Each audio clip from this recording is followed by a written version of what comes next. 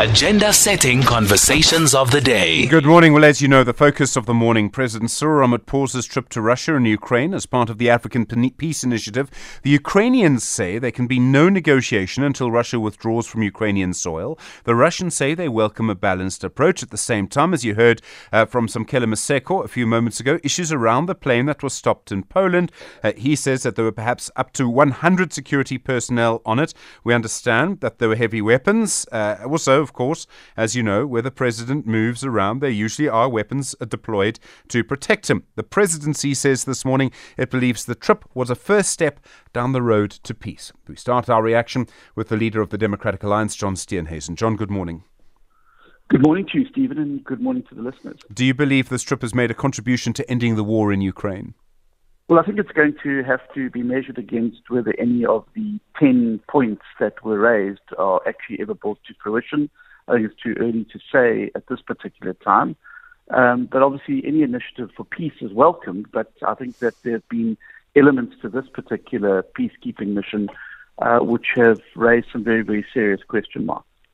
The point, of course, is there are so many different elements to it. But the point is that you agree that the president should try and broker peace between Russia and Ukraine where he can. You have no problem with them taking part in this. You have no problem with them going to Russia and Ukraine.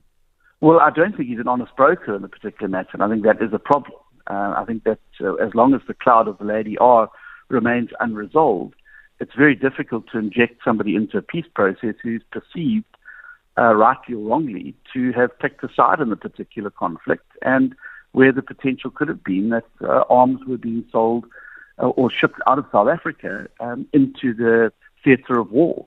And that makes it very, very difficult for someone to assume the mantle of an honest broker in an environment like this, which is widely regarded in diplomacy as essential to kickstart peace talks.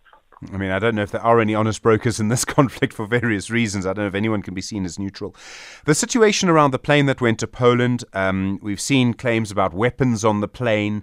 I don't know if you have other information, but there are different ways to look at it. Some people are suggesting these were heavy weapons. Some people are suggesting these were the usual weapons that would be used to protect the president. Either way, that plane didn't make it out of Poland. What do you want to happen with that?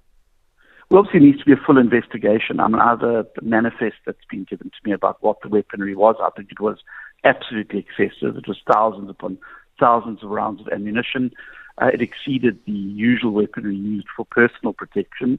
And also the size of the delegation, over 120 security personnel, it just simply makes no sense. But what concerns me more is that there appears to be an incredibly poor planning and logistics around this particular trip, starting with the procurement of the aeroplane, which an allegation has been made to me that belongs to somebody who's a very big donor to the ANC. This is also a very lucrative contract given by National Treasury. But then there's been fruitless and wasteful expenditure incurred if indeed the proper planning was not done by Major General Wally Roeder to ensure and secure the correct documentation and protocols.